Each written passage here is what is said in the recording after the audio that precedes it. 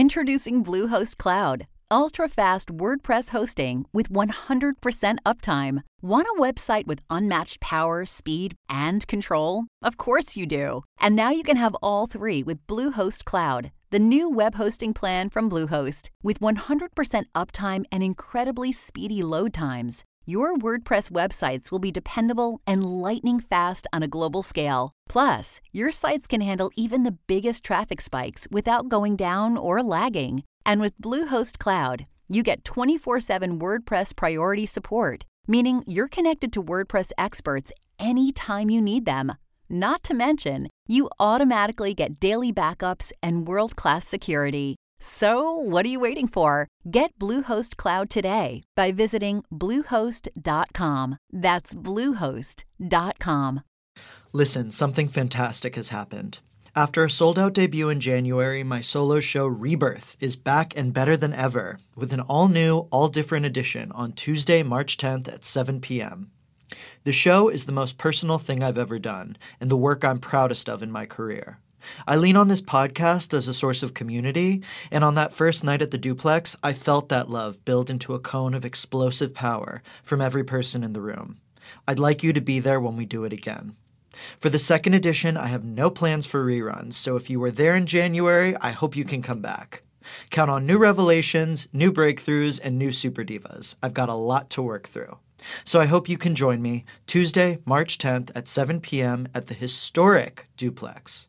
Tickets are indeed available at davidgoldberg.online and the Duplex site.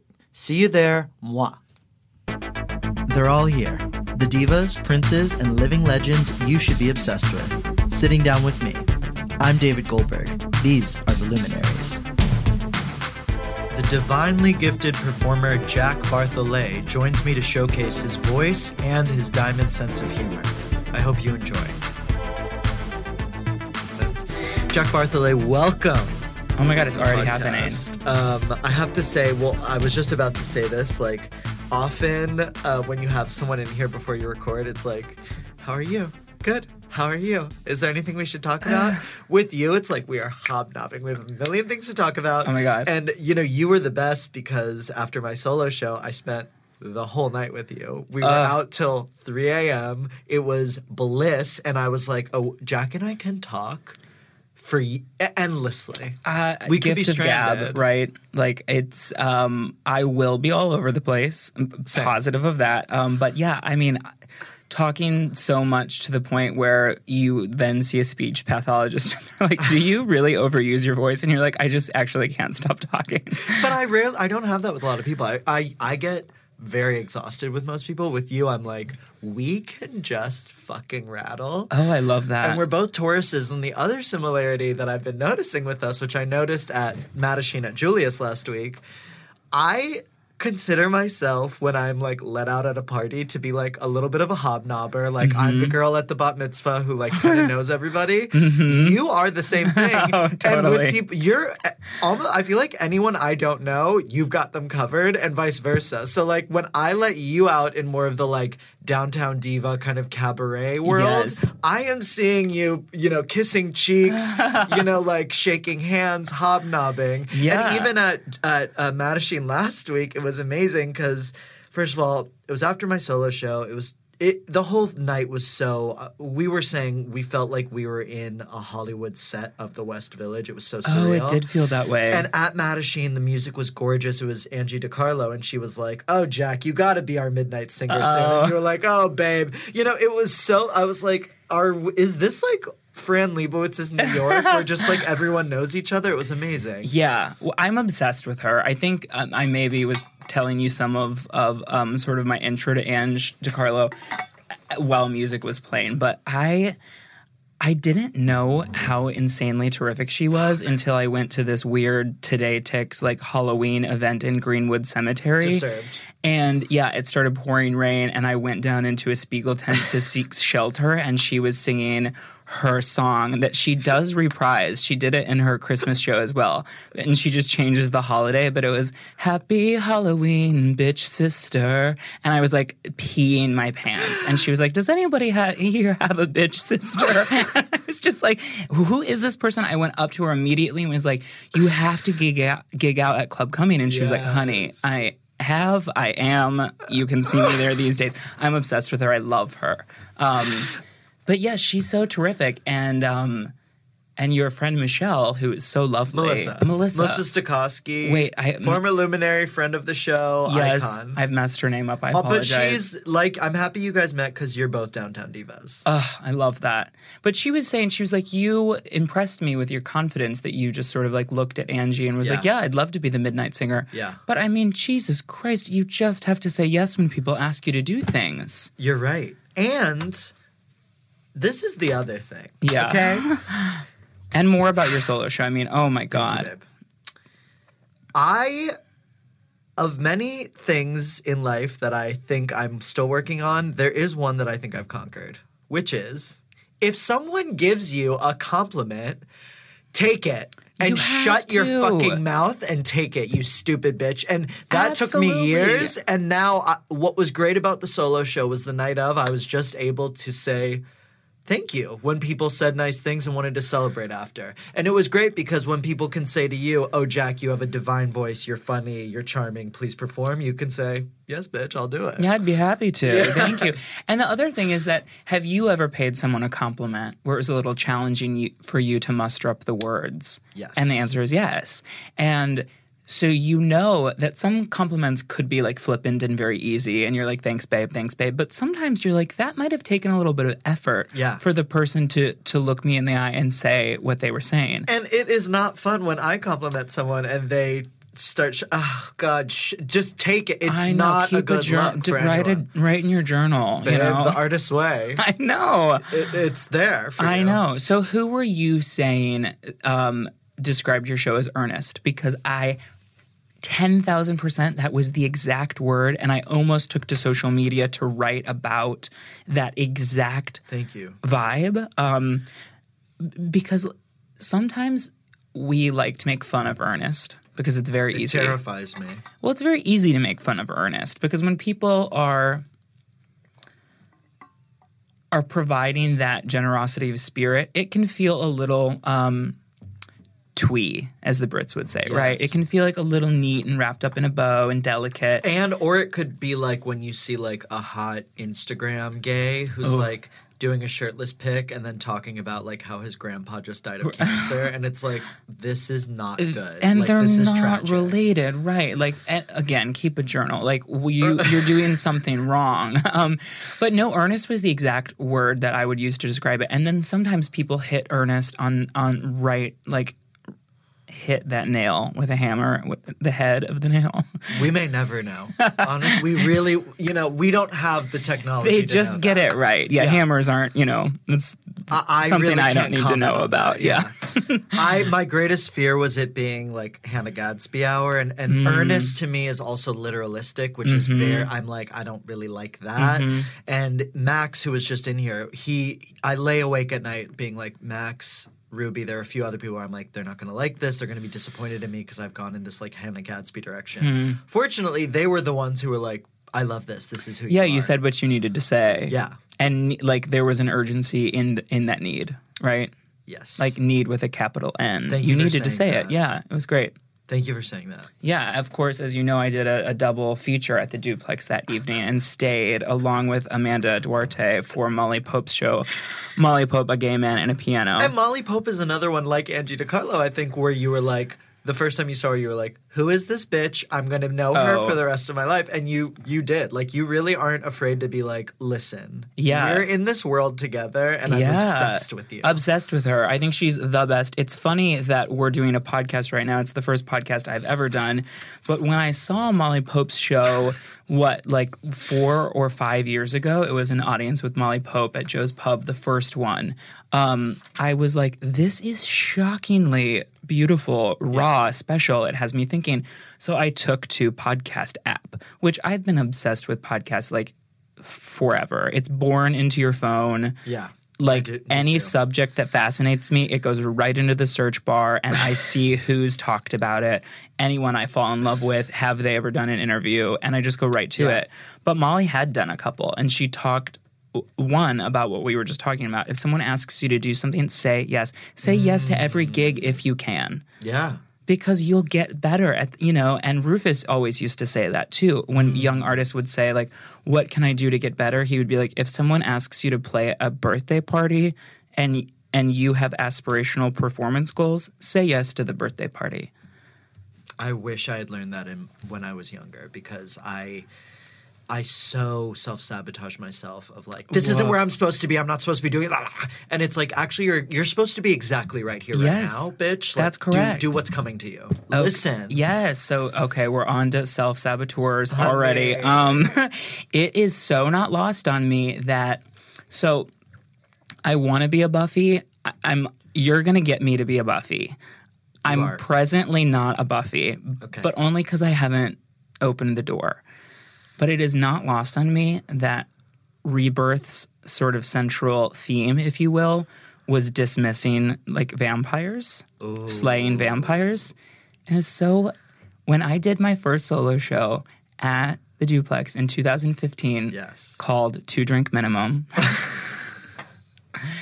the opening song was Die Vampire Die. Wow. From title of show. Wow. And I did rewrite some lyrics, which I later told the creative team at an artist residency, and they were like, don't tell us that you rewrote our words. So hot on the mic, please. No, you're absolutely perfect. Pull it away from You are me. bliss. But yeah, I when I wrote 2 Drink Minimum, it was very much, I couldn't sort of start the show without doing Die Vampire Die and just saying, like, I must slay that inner saboteur. And RuPaul was, of course, super influential in, like, getting that language and sort of concept cemented in my mind. But yeah, we both did solo shows and we're like, hey, vampires, get the fuck away. I love that. Or, like, come to me and I will fucking deal with you now. I will deal with you. I know how. But then once you've done that, the rest is kind of cake. I mean, I was really able to enjoy the whole night because I was like, well, we face death tonight, so there's no catch. There's nothing to come. So your solo show, Lady with a Song, you've done this. When did you first do it? January of last year. Amazing. Yeah. It's evolved a lot, and it's definitely, like, I think it's also... It's a shocker, and I think it's not what people expect, and it does have a lot of gut punches, and I'm curious about, like, its development, its genesis, how you were able to, like, get people on board with, like, this vision of this, like, kind of pop fantasia that has this, like, really dark revelation. Yeah, well, one way is to not tell them what the show's about. I agree. That's number one. Especially social media, right? I agree. So people were asking, what's the show about? What can I expect? And I would say, well, it's called Lady with a Song, and the set list really ranges from, like, pop to folk to Weimar Republic to protest songs, and it, opens with an Ethel Merman tune called Lady with a Song. But I think that's one way I got people, quote unquote, to sort of go along with it, is just by not telling them what hard left direction I sort of take them on at a certain point. Yeah. But development and genesis was birthed of 2 Drink Minimum, right? So I asked a friend, Julian Fleischer, to come see me before I moved to London for about a year.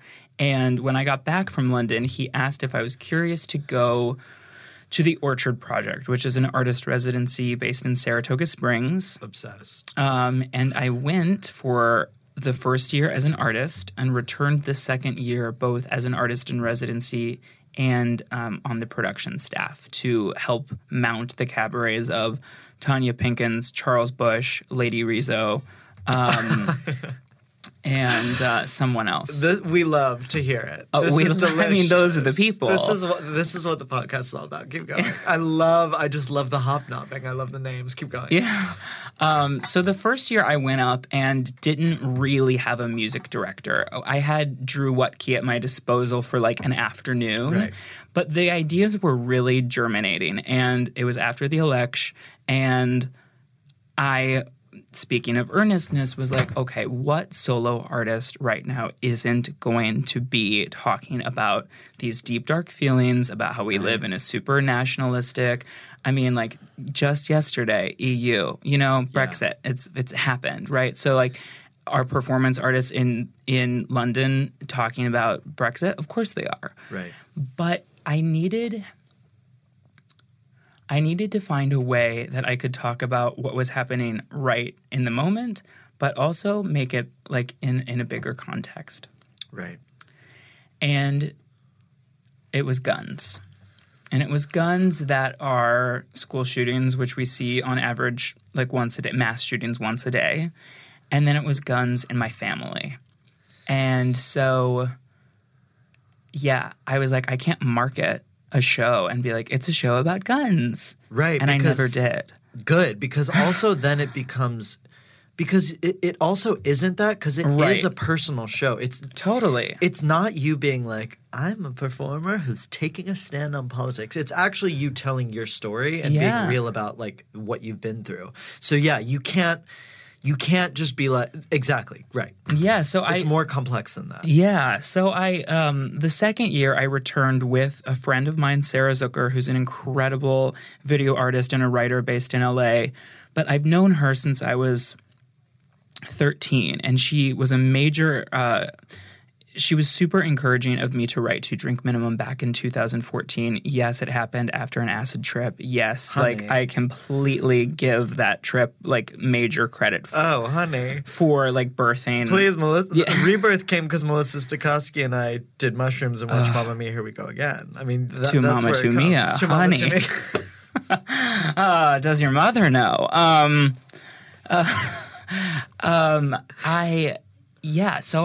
She came sort of in a dramaturg role.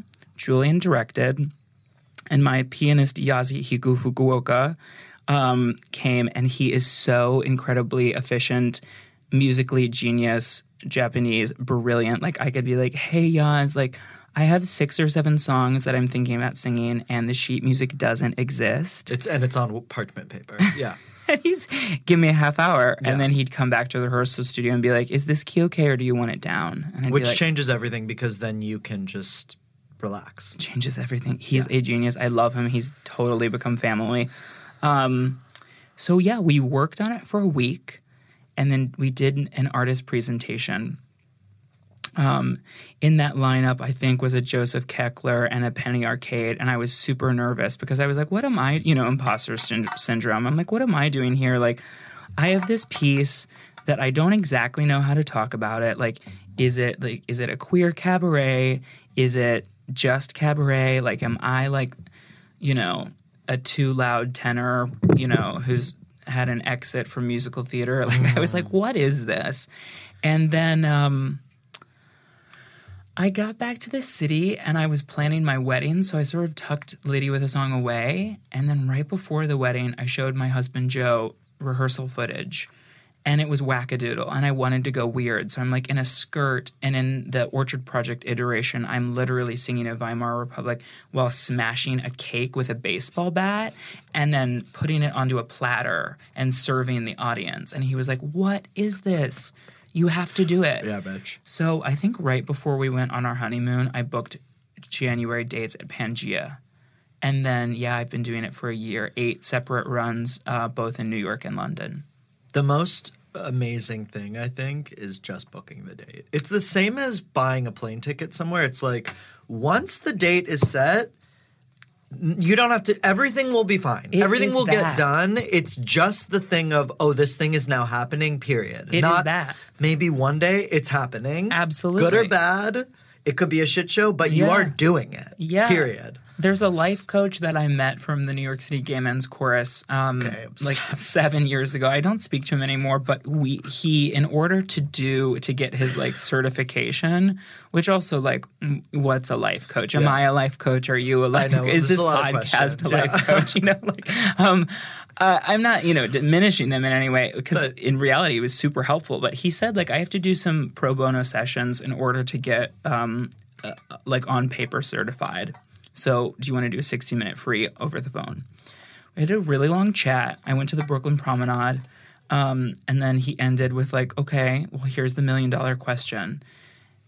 Nothing's an issue. Money, time, space, travel. What do you do? And I was like, well, I'm a cabaret star, and I perform not only in New York but in cities all over the world. What can you do tomorrow that can make that happen? I was like, reach out to the duplex and book a date. And he was like, sounds like you need to do that tomorrow. So I did, like, yeah. So what you're saying, yes, once the date is on, you're like, okay. All right, Kermit, like, we've got a show to do, you know? Like, you better get those pencils sharpened and write a show. You're right, because I feel like since the show's ended, I've been back to being in scattered mode and not feeling like my life like everything's just in chaotic mode again. And I was like, oh yeah, I forgot what it was like to have this focus. And that really, it's literally just a mindset. I know. And bless my husband. When I don't have a gig on the books, I feel like I'm like shrapnel floating through space. Totally. No idea what's going on. That's when the bad habits start to kick in. That's when the mind wanders. And then I put a gig on the books, and I'm like, oh, my God. Well, here all the ducks start lying. My diet's changing. I am getting 12 hours of sleep a night. Absolutely. Yeah, absolutely. It's crazy and wonderful. Yeah. Yeah, and, it makes me happy to commit to things. Like there's a really wonderful director and writer whose work I think you would really like. I sang in his Pride show. His name's Jerry Geddes. Okay. And I sang a Christmas thing at Pangea that Zach Zimmerman was in. We sent you a picture of us eating pasta, and you were like, Dad. And I was also like, be careful with the pasta. Are you safe? I told you it got better. That night, I was like, something's changed. Like maybe they've been like listening to your podcast. They took the rat poison out finally. Or they switched brands of rat poison, But Jerry has this, he read a piece about cruise culture in the 80s about like men having sex in semi-tractor trailers in the meatpacking district. I fully was erect listening to it and like could not like at one point I'm like fully talking back at him. I'm like, oh my God, that sounds amazing. Yeah, this is our next show. Yeah. Okay. I couldn't handle it. But he's put together something at Pangea called Fabulous First Fridays. And he's it seems to me that he's predominantly focusing on gay men and fabulosity. I think it will likely expand to queer culture, bigger umbrella term. But, committing to even that, like occasionally jumping on to a show that's like quarterly or something, at least there's that, right? Yeah. Like you can sort of be like, if I'm not doing my own solo work, at least I can participate in this group show. And it's the same sort of focus and clarity. Yes, and there's that momentum, I think, is everything, and that community is everything. God. Max and I were just talking about this because, I was just having this conversation with Max Wittert about how, like, he thought he'd be an illustrator. I thought I'd be a comic book writer. We both had these moments of, like, this is really isolating and depressing. Mm-hmm. Like, I need people. Mm-hmm. I need humanity. Mm-hmm. Okay, sorry. No, not at all. So I want to talk about after Lady with a Song first started going. I know that you did press for it, and you got to like kind of for the first time to the world announce a lot of the stuff you've been through. Mm-hmm. And that is something that I'm reconciling with. It's terrifying at a level I've never imagined. The consequences are crazy, and I'm just curious about you gave me such like life-saving advice about it because I've had a lot of sleepless nights, and I'm just curious about like what you got from having to like open up about your history, and about what you learned about like valuing yourself versus like protecting others. Yeah, well, we were sort of talking about this last week about creating art as if your parents are dead, right? Yes. And so there is a detail, and then, like you said, the show has evolved some. So now there are a couple details in the show that speak to something that happened to me when I was 15, which was that my aunt took her own life. And that, of course, not that it's a competition, but that, of course, is sort of more personal to my mother. It was her sister. They grew up together. They have critical mass history together. Memories and a lifetime of sharing bedrooms and all that goes with having a sibling. For me, when I was writing the show, something hit me like a ton of bricks that my Aunt Susan taking her own life was obviously devastating because suicide is so deeply tragic and comes with sadness as well as anger.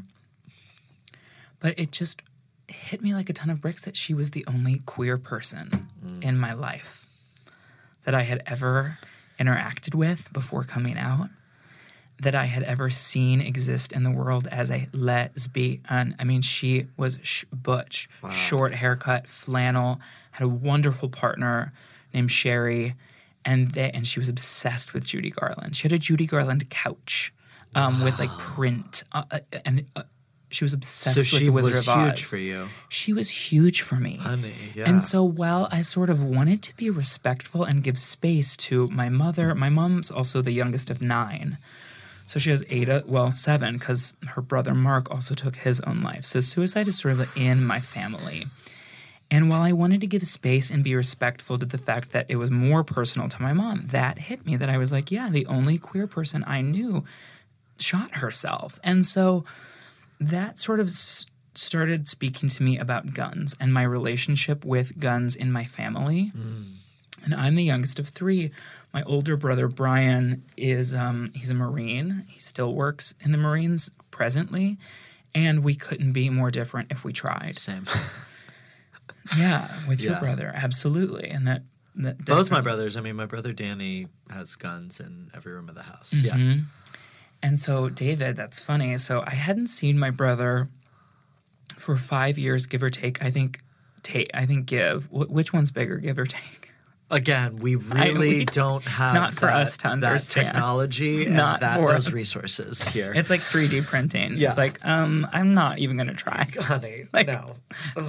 Wall Street. Like, pardon me. What is it? I don't know. Okay. Ring a bell, make a deal, whatever. So I hadn't seen my brother in years, and when I went to his house like 2 years ago, he didn't offer me a glass of water or tea or coffee or Joe, who was my fiance at that time. He just showed us guns, and I found it so deeply troubling. And it's possible. He could Google me and this podcast link could come up and he'd listen. I don't think he will. Right. He has other interests and things to do with his life. But yeah, my friend Eric curates this quarterly salon, Eric Piepenberg. He was at the New York Times for 19 years in the culture department, and he is beyond a Renaissance man. He's fabulous. And so about 4 times a year, he gets like 20 plus gay men in a room, and we eat snacks and we go highbrow, lowbrow. Wow. We talk politics, pop culture, everything that's happening, and then suddenly like tips for how to give the best blowjob. Wow. Like we're all over the place. Yes. And so it was there that I met the fabulous writer Tim Tiemann. Do you know Tim Tiemann? No. Oh my God, you would love. Okay. He's Daily Beast. He's been Daily Beast for a long time, but he also has an incredible book called In Bed with Gore Vidal. Obsessed. It's beyond. Okay. His intellect is that type that you witness and then you're like, oh, I'm a dum-dum. Right. Like I'm a stupid slut. Right. Like he's so smart and eloquent. And often in the salon, which I think the most refreshing part about it is that we don't all yes and each other. Like we definitely say like, I disagree or can I push back on that? Because conflict is not abuse. Honey, it's not. And so occasionally it'll get heightened, and Tim Tiemann will have this really beautiful way of sort of bringing us all back down to earth. And it's like, well, this is your point, and this is your point, and this is sort of the intersection of truth. Anyway, I love his writing, and he came to see Lady with a Song. And then at the next salon, he was like, I really would like to write about it. I don't know exactly what the angle is. And it's funny because I don't think he saw like any glamour in Pangea. Like he was like, "What is it? Like it's a Mediterranean restaurant?" And I was like, "No." I was like, "It is," but like also you could stumble there on like a Tuesday and casually see Penny Arcade or John Cameron Mitchell, right. like exactly. like it's more or Clay Woman or Clay exactly. Like you could sort of walk in and Bridget Everett could be doing Clay Woman, and so you're like, it is a Mediterranean restaurant with questionable pasta, and it's also like fabulous. Yeah. So I said, I don't know what angle you could write about the show, and he said, well, why don't we just.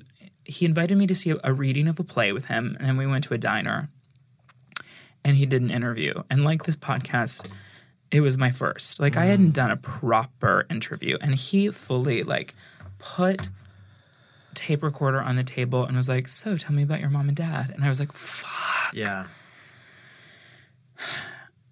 He then asked, like, so your aunt took her own life. And it was only like a couple weeks after my cousin David had done the same thing on that side of the family.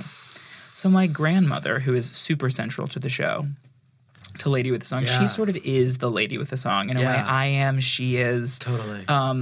And she's with me and she guides me, and she'll never see the show, and I sort of love that. Totally. He was like, unpack some of that for me. And so I did. And when I talked about how my brother showed me his guns before saying, can I hang your coat up or give you a glass of water?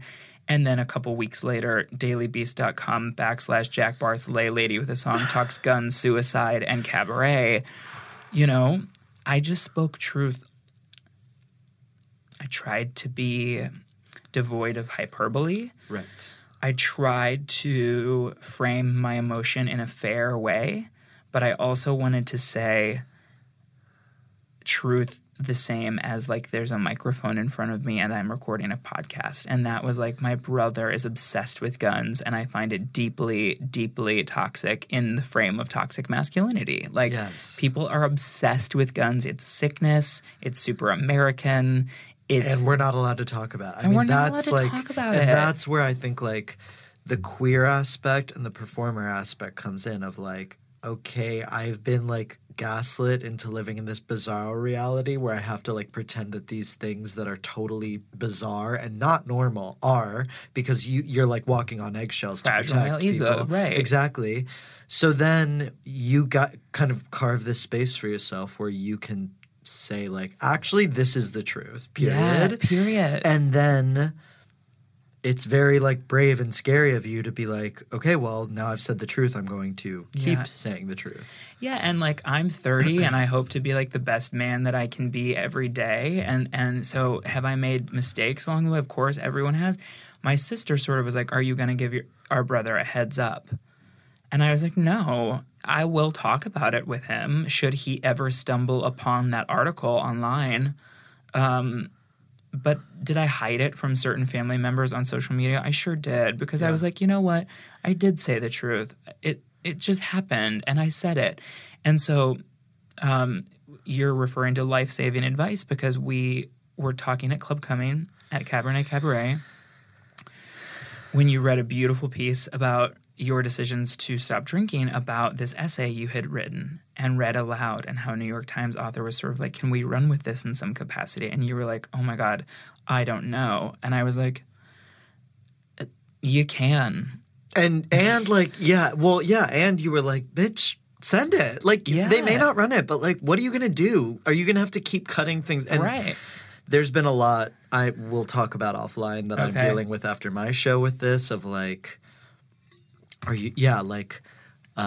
these kind of like, well, are you going to give people a heads up, blah, blah, blah. And it's like, basically what I'm understanding is like, I had getting a room, the duplex, is the first time in my life where I could like carve a space to just be myself. And like now that could be under negotiation or under fire, it's like, oh well, this sucks. You know? So it's like I don't want to back down now. So I think you should do it again. I am doing it again. Good. God damn it. I think you should because it will only you'll only find like the highs and lows, the humor versus like the really deep, earnest stuff, and you're dancing in between parts 1 and 6. Like, thank you. It's so exciting, and I think that the more you do it, the more you'll understand what it is. Or I will. Time 2, 3, 4, whatever you do it, you might be like, okay, Rebirth is done, and now David Goldberg does, and then some other idea could totally burst into your head. You know? Yeah, well, the first time, I don't know if you've ever had this, the first time I really just didn't know if I'd be able to do it. Even the day of, I was like, every time we tried to rehearse it, we couldn't get through it without me losing my voice or something. And I was like, we're going to get up there and see what happens. So now that I know I can do it, I'm like, oh, now let's see. Now you're like, there's a costume change, honey. So you are like divinely gifted in terms of, obviously you have such a sensibility, you have such a great sense of humor, you're a great writer, but you have this unbelievable gift, which is your voice. And I'm curious about like the development of that relationship, like when it occurred to you like, okay, this is not like other people's voices, and like what it took for you to be like, oh, actually, like I might be that bitch, you know? Well, thank you for saying that. Totally. Well, when I was 9, I was in a children's opera group called the Canton Children's Chorus. Okay, go off. Well, I mean, it's crazy that like that's basically the immediate track to answering this question. Amazing. Is like we met every Saturday. It was highly disciplined. We sang sophisticated music that I would later revisit as like a senior in public school. Wow. And I was a soprano. And I did that for 2 years every Saturday. And of course, then I started meeting friends that were like, and it was in this insanely large building in Canton, Ohio that houses the Voices of Canton, an art gallery, a theater, a ballet, a radio station, and like a ceramic studio. It's bonkers. It's beautiful. It's like brutalist. It's so – I feel so lucky that was my childhood because that was like 9 to 12 I did the children's chorus. And then I started doing musical theater across the hall at a theater company called the Players Guild. And you're only allowed to do the chorus until I think you're like in 8th grade. And then you have to move on.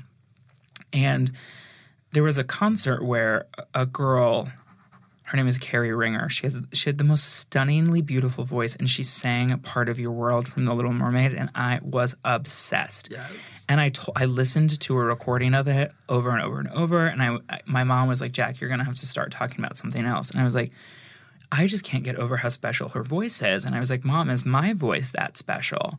And my mom was like, I think you like to sing, Jack. Like, she was she still is so supportive, but I think she was sort of managing expectations that, like, this girl, Carrie, was truly, like, she had a throat made of gold. Right. And she sort of was like, you like to sing and you should keep doing that. I did tons of musical theater, summer stock. I decided that I'd go to school for musical theater. I did. I was like one of 3 gay boys in my program. It was all like football watching. It was bonkers to me. I thought I was going to move to Chicago and like meet all my fag friends. And instead they were all like, want to watch the game on my phone and like eat Cheetos. And it was disgusting and I hated them. Yeah, I don't hate them now. And a lot of them have had tremendous success. I had that at Emerson when everyone's like, you are about to go to fucking gay Garden of Eden. Right. And then I was like, okay, this is the most pathetic thing. I went to Chicago College of Performing Arts. I thought it was going to be like, let's watch Liza with a Z and then like maybe give each other handies under the blanket. None of that. And it was like instead like none of that. Yeah, it's maybe play a Lady Gaga song and that's it. Right. It was depressing. It was depressing. Yeah. So I did that. I went to school and I wasn't really cast in a bunch of roles because while I could sing like leading man, tenor, ingenue stuff, something got in my way. Was it that I was too gay? Was it that I was too big? Was it that I was like hyper expressive? I don't know. But my senior year of college, second semester, right when you're like about to leave the door, a wonderful gay man named Dan Stetzel taught a class that's no longer at the college, but it was cabaret studies. And we had homework and like you were to come with like you know, research Marilyn May and get back to me next week. And bring in 2 songs and interpret them in one like an up-tempo and a down-tempo. And oh my God, everyone was so checked out of this class. Everyone, David. And I was like, am I at college now? Like, I was like, this is the most exciting thing ever. So I took all the homework super seriously. Yeah. I brought in all these songs, and then I started loving. And then on my way out of a 4-year musical theater conservatory program, I was like, no, it's cabaret for me.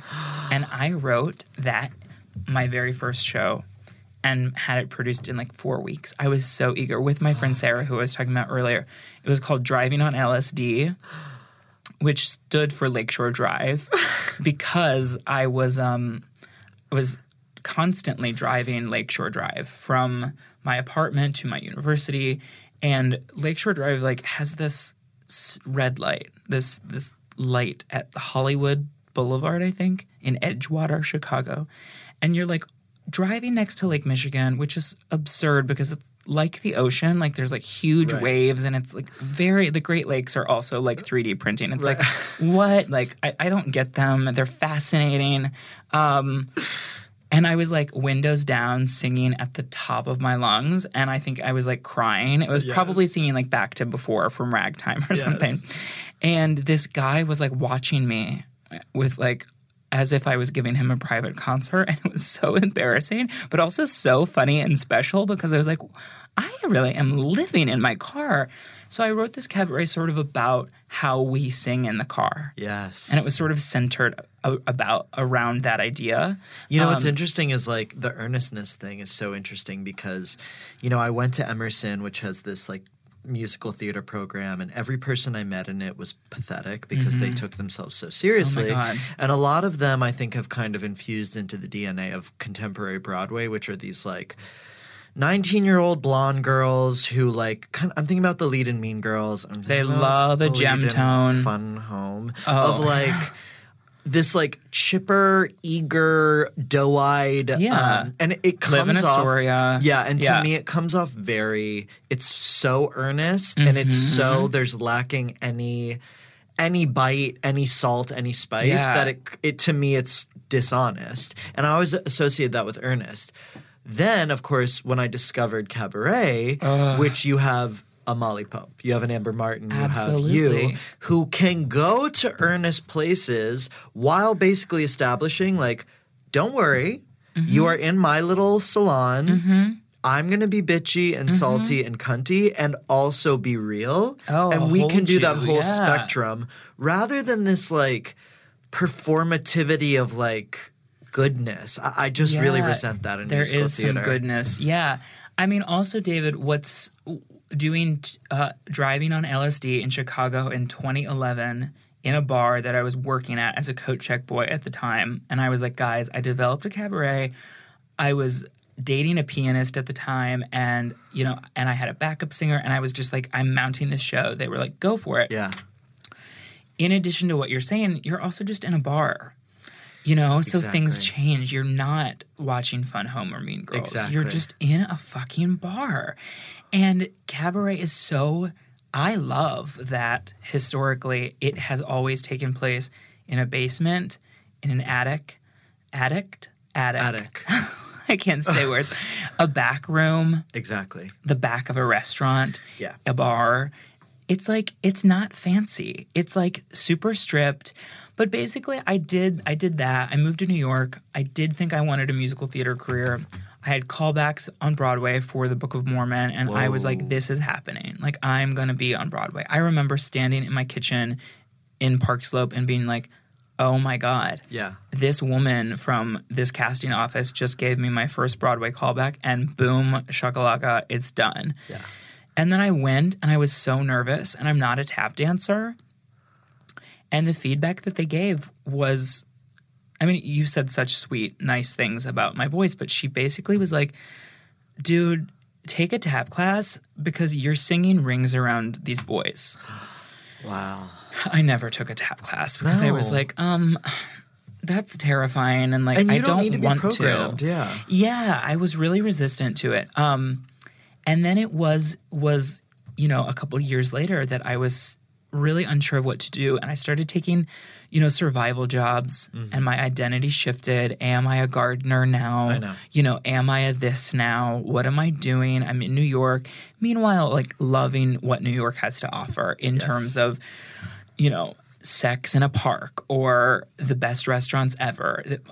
Angie DiCarlo. Angie, exactly. Playing Bette Midler on vinyl at Julius. Please and thank you. A Yes. cheeseburger at Julius. Making friends. Seeing The guy, the cheeseburger. Is he the hottest person we lost our minds? Julius has this like dump potato factory where they make like disgusting tacos. Meanwhile, they're being like flipped by God himself. My God, he smiles. Literally glistening skin. And there's that like crest, like sparkle that came out of his mouth. He's the most handsome person. Who I've ever is he? seen. Yeah. Well, I thought he was not real for a minute. His butt? We were also stoned. Oh. And there was a moment when the three of us were just Melissa was like, someone needs to do something. Her. I love her too. We were literally slack-jawed. We were like, I know. How could one not Melissa, be? Speaking of what you just said, Melissa said recently, so Melissa just did her solo show, the Ashley Simpson, The Pieces, at the Duplex, and, we've been talking about taking it to Edinburgh, and this is what she said to me, which I was like, you are the bitch. She was like, if I don't get a theater in Edinburgh, maybe I'll just do it at a gay bar. And I was like, that's it. Mm-hmm. That right there of like, I don't need to be above everyone. What real like cabaret is and what New York is about and what real drag is about is like, I am on the floor with you, bitch. Like, I don't need to be exalted. We're all exalted and doing together. it in a gay bar is like it's the same thing. That's the point. Right. It's accessible. It's like walk in and see someone who doesn't think they're fancy pants, who isn't like, I'm Kelly O'Hara, like in The King and I at the Vivian Beaumont. Like, no. And then you're like, obsessed with them the rest of your life. That's you going up to Molly Pope. Yeah, totally. So I don't really know. I did the New York City Gay Men's course. I don't think that like my husband and my friends would come to those concerts and they were like, there's 250 men. Why can we hear you still? Fuck. Like, you're not blending, kiddo. I know. And I wasn't. I know. And I love fucking singing. It just makes me so deeply happy physically. It feels right. I feel like I get connected to something super big. And I do sound different than other tenors. I have a bright, clear bell thing going on that the entire reason it's called Lady with a Song is because I Googled myself. And I read a review from that 2015 show, Two Drink Minimum, by a writer named Mark Dundas Wood, and he was like, Bartholet is a clear, natural-born belter. That much is certain. It does happen a bit often in the show, ... He could dog-ear a couple pages in which to release his inner Ethel Merman.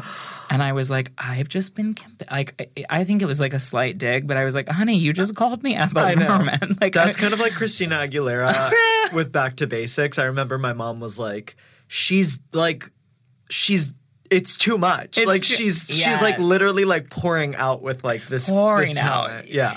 And I love that. When I was at the Orchard Project, and for me, like most people come to the show and they're like, I didn't know any of the songs except for one or two out of a 14-song set, and I love that, and I'm only ever going to serve that. I want to do a song that you've never heard of. Yeah. But I love to go through like a Spotify deep dive of like click, click, click, click, click, click, click, rabbit hole style. Yeah. And anyway, I stumbled upon Ethel Merman's album Mermania, 1976 live recording in Las Vegas, and she opens with Lady with a Song, and I listened to it, and the show is also existential, right? And the first lyric of the tune, Roger Edens and Ethel wrote it together, is, who am I? What am I doing here? And the point of the song is, if you find my songs are right for you, I'll stay and sing all night for you. I'm just a lady with a song. And I was like, oh my God, that's not only the opening, it's also my church. Like, it's like my ethos, it's my everything. Like, Yeah. So, yeah. I love finding those.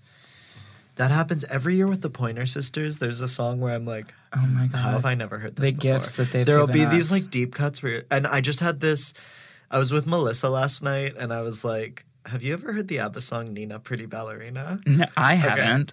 It's psychotic. It's similar Oh my where you God. hear it and you're like, what's... It's about this woman who has a desk job, but every weekend she's secretly a ballerina. Oh my God. And it's like, oh, this... Nina is her name? The first movie I make, I'm buying the rights to the song. Absolutely. It's just one of the... Yeah, when you discovered and you're like, oh, I have to like re-deliver this to the world. Also, think of Nina. I mean... Gorgeous. Like 9 to 5 during Monday through Friday, and then on the weekend she puts on her like That's point pretty much shoes. the lyrics. Like, are you kidding? Yeah. The discipline she must have.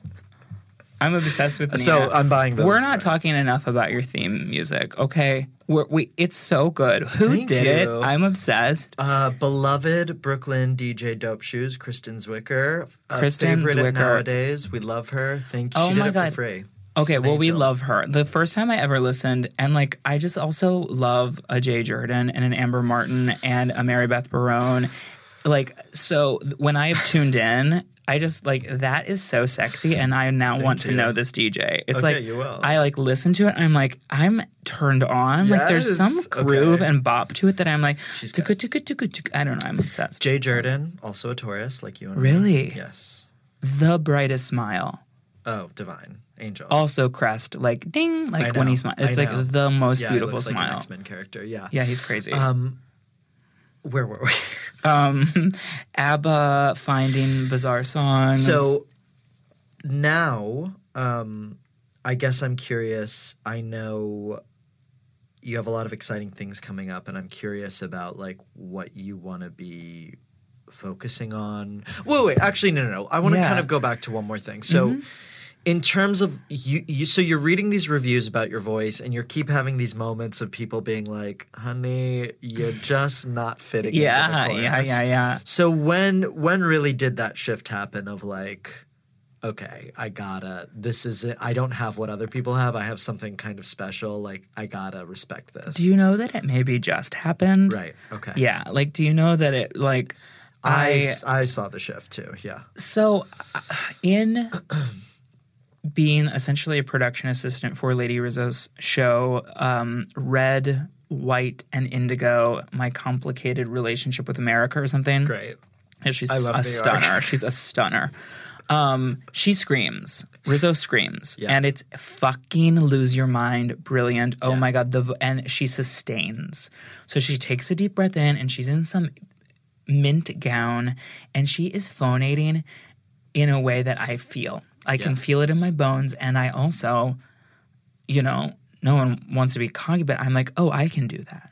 I can like take that deep breath and scream sing for the people in a way that you're just letting it all out. So at a certain point we were talking, and she was like, you should really study with Barbara Mayer Gustern, Oh, who you've interviewed. yes. Truly the original ancient. Oh my God, 85. And And those gays, they wait on her hand and foot. she's done it all for us. That's It's true. only natural that we would give everything we have in return for her. She's the best. So, Rizzo, whose name is Amelia, she said, you should reach out. Yeah. And so I did. And I was like, I'm working on this show called Lady with a Song. And I sort of gave her the set list. And she's really, really focused. Like, we don't work a ton on music. We namely like vocalize, like vowels and like tension and tongue and space and jaw. And she has a whole thing about the tiger versus the rooster. Like, she's bonkers. And it made sense to me. And then I was doing my show at Pangea, and people came and said, I have never heard you let your fucking – where are these noises coming from? And it was like, well, they're just out. Like, the jaw is open, the story is there, and I am just singing like I've never sang before. And I don't think I've ever sang better in my life. So I think it's sort of just happening. That's amazing. And if I ever get one of those vampire voices that says like, Jack, it's too late, I look to a Rufus Wainwright who I think he's 44 now. And, you know, I was his assistant while he was doing Rufus Does Judy live at Carnegie Hall. Fuck. Some of the songs with Stephen Aremus leading an orchestra in the original key. And it's a challenge. But I think I saw him at the Beacon last November and went to his after party and hugs and kisses. And I was like, you've never sounded better. And he said, I've never sounded, like, I don't know what's happening. So I think I think that me 30 now really just being like, I am a singer. Yeah. Like, I think I'm just owning it in a way. In the 2017 V Magazine interview between Stevie Nicks and Lana Del Rey, which is incredible, Stevie Nicks does have a line where she's like, no one wants to talk about this because I'm old, but I've never sounded better than I do right now. And it was this moment of like, I do want to talk about it. Oh, shit. Like, what if you actually got better and better? What if, like, you got more powerful? What if, like, you didn't miss out? What if, what if you actually could keep developing? Mm-hmm. Which is very queer because I think straight people do this thing of, like, my wedding is the best day of my life, whatever. Oh, my God. And it's like, no. Like, it hasn't come yet. Yeah, I'm glad that you said that. My wedding was actually, I think, the best day of my life. It was it was super fucking gay. A chorus of 12 of my friends sang a RuPaul song and like which song? It's okay. But it's you gotta love, like, what is it? Like, you have to love yourself. It's like I had to change the lyrics because it was a little like not apropos of two people joining their lives together, but I changed it so that it could work. Okay. Anyway, it was the best day, but you're totally right that people do that. They like stop themselves and they say like, I have to do all this prep work so that I can experience this joy and operate on this level. And then that day passes and then people get comfortable, right? Yeah. Like, I know that Lady With a Song has been like the best thing about my last year. And I'm also super excited to see what it gives birth to. That's really good. You know? Yeah. Yeah. That's really good because that means you're just like along for the ride. Mm-hmm. Okay, amazing. So what do you think comes next? We know that you are about to win an award. Oh, yes. That's exciting. That was announced yesterday? Yeah. Mm-hmm. What is it? So the Bistro Awards are 35 years old, and they are born out of Backstage Magazine, which Sherry Eaker, who runs the Bistro Awards, her father started Backstage, which is, of course, the famous listing where you go and find casting calls. So he started a cabaret review column. His name was Ira Eaker. And he, like we're discussing, sort of was like going to restaurants and bars and different venues and seeing things other than Brigadoon. Yeah. And he was obsessed. So he started a column. And so then I think there was a column called Bistro Bites or Bistro Bits. Okay. And they were just like covering cabaret in New York City. Well, they've been doing that for 35 years. And yeah, I found out that I'm winning that award, the Ira Eaker Special Achievement in Cabaret Award. Honey. Which sometimes goes to people who are like younger or like new on the scene, you know, rising up. But they said, and the thing that I like about the bistros, unlike the Mac, like right now, I'm about to talk shit for 5 seconds. Oh my God, someone come for me. I want to get in a fight over this. Someone like drag me on Twitter or something. I would love. Basically, like you right now could pay $50 and be a MAC member, and then you'd receive a ballot and you could vote on all the shows that you've never seen. The bistros have a committee of, I think, 5 or 7 people, and they all have to see your show and unanimously agree that you're the person. Good. And I just got nominated for a Glam Award, and I voted, and I was voting on shit I've never seen, and that's not good. Well, they force you to. It's there's not good. A way, you know, and like God bless Cherry Jubilee for building something from nothing to what it is now at Sony Hall. I mean, I'll be there, honey. I cannot wait. Yeah. It's super exciting, but there is, you know, you feel a little better when you're like, yeah, people came and then they debated or they agreed or, you know, it's a little, it makes me happy. But yeah, so that's on March 9th. And so I'll sing a number from the show. and I'll give a little thank you speech. Last year I was the trophy girl. I literally handed people. I know, and then I will do Lady with a Song one more time at Pangea, April 4th, which is a Saturday at 9:30, and then, like many of my muses or inspirational cabaret folk have done, I'll put it out to pasture for a little bit. It just feels right. I do think, I know you said that the award usually goes to, newcomers. I do think you are going through a renaissance. I know you've been around, but I saw a layer, unpeel over the last 7 or 8 months where I was like, okay, she's here. Yeah. And I've had that with myself, too. but I just felt this sense of okay, the knob on the radio just kind of started clicking right onto your station. And it's oh, okay. Yeah. You clearly have worked through some stuff and you're here. I feel. Well, I think part of it was just limiting myself to thinking I'm a certain age and certain things haven't happened or certain things have, and really boxing myself in. And it's listening to someone like Bridget Everett be dreams don't have expiration dates, that really shakes that idea up. That it's wait, why am I saying I'm 27 and I've done X, Y, and Z, so that means I should become a dentist or whatever. I know. As opposed to when going to Angela DiCarlo's 50th birthday, I was no, Queen, you can be a clown until until you die. Exactly. I mean, the people that I love to go see are the people who've been doing it forever and give themselves permission to be yeah, this is what I do. I'm not getting in my own way. Well, Barbara, too, Meyer-Gustern, was not always doing this. Okay, yeah. Because she, too, has, she's told me her story. She for a long time was I'm done. And she, thought about ending it all.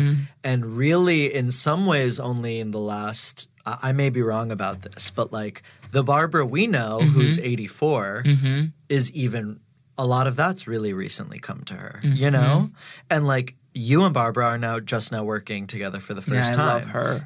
So that's a new beginning for her. That's a new beginning for you. Yeah. And we gotta let go. Rocks a patent leather red heel and chaps. Has such fashion that I can't handle it. I know. Yeah, that apartment too. Yeah. Oh my God. I'm going there after we record because her 85th birthday will be celebrated at Joe's Pub. Amazing. Tammy Faye Starlight and Penny Arcade host the evening. Luminaries such as Justin Vivian Bond and Machine Dazzle and Debbie Harry and Molly Pope will participate. All the girls. And I'm doing the Joe's Pub girls. An opening number with 4 other guys from Most Happy Fella to just honor Barbara and give her some kisses. Incredible. Yeah. You do belong with all those people on that stage. Love them. Thank you and for saying JVB that. Taurus. I mean, JVB is the true queen. Always has been. She's a life changer. Yeah. I got Kiki and Herb live at Carnegie Hall from Sarah, which Julian Fleischer produced. Wow. When I was 15 or 16, and that was it. Wow. That was it. Wow, you were young. That's amazing. And I've seen, I think, every show that JVB has done. Yeah, I try not to miss them. Yeah, I don't miss them. It's church. It is church. Which... Back to earnestness, someone can make a joke at us right now for being you're calling that church, but it just is. There's no other way to say it. No, there's no other way to say it. Because she is Sandra Bernhard. When I interviewed her, she was you need someone who's going to take this shit apart and put it back together for you. And that's what I do. And I was that's it, bitch. That is it. That's what JVB does. In the hugest way possible. Yeah. Yeah. So, where can we be following you? Well, if you know what we really could do is follow Jack Bartholet, Bartholet on Instagram, and then message him and be hey, give up this handle because it's not me. I'm Jack Bartholet. Who is that? I don't know. He's a teacher. I sent him several emails? I'm I'll pay for it. Just let me have my name. Yeah, you don't need he has 5 posts, whatever. Yeah. No, I'm Jack Bartholet on Insta. I'm super quiet. I joined in 2000. 11 when it happened, and I have like 300 posts. Okay. I don't post a ton, but I do promote my show when I have one. And my website's jackbartholet.com. And I love you. I love you. I feel like there are 19 other things. Oh, yeah, we can go off. Oh, wait, and I will be the midnight singer at Julia's Oh, my God, at the okay. Mattachine Party on February 20th. So I will be there. If you are a Luminaries listener, bitch, you can count on it. I will be there at midnight. you can eat a cheeseburger, you can see the dreamy man who flips Unbelievable. them, and you can hear me sing something that after this podcast I'm thinking is likely going to be ABBA. Don't joke about that. I'm not. We have a lot to talk about with ABBA. Yeah, I will be there. Okay. February 20th, April 4th at Pangea. Yeah, Okay. that's right. Thank you, darling. David. Love you. If you enjoyed this episode of The Luminaries, let me know.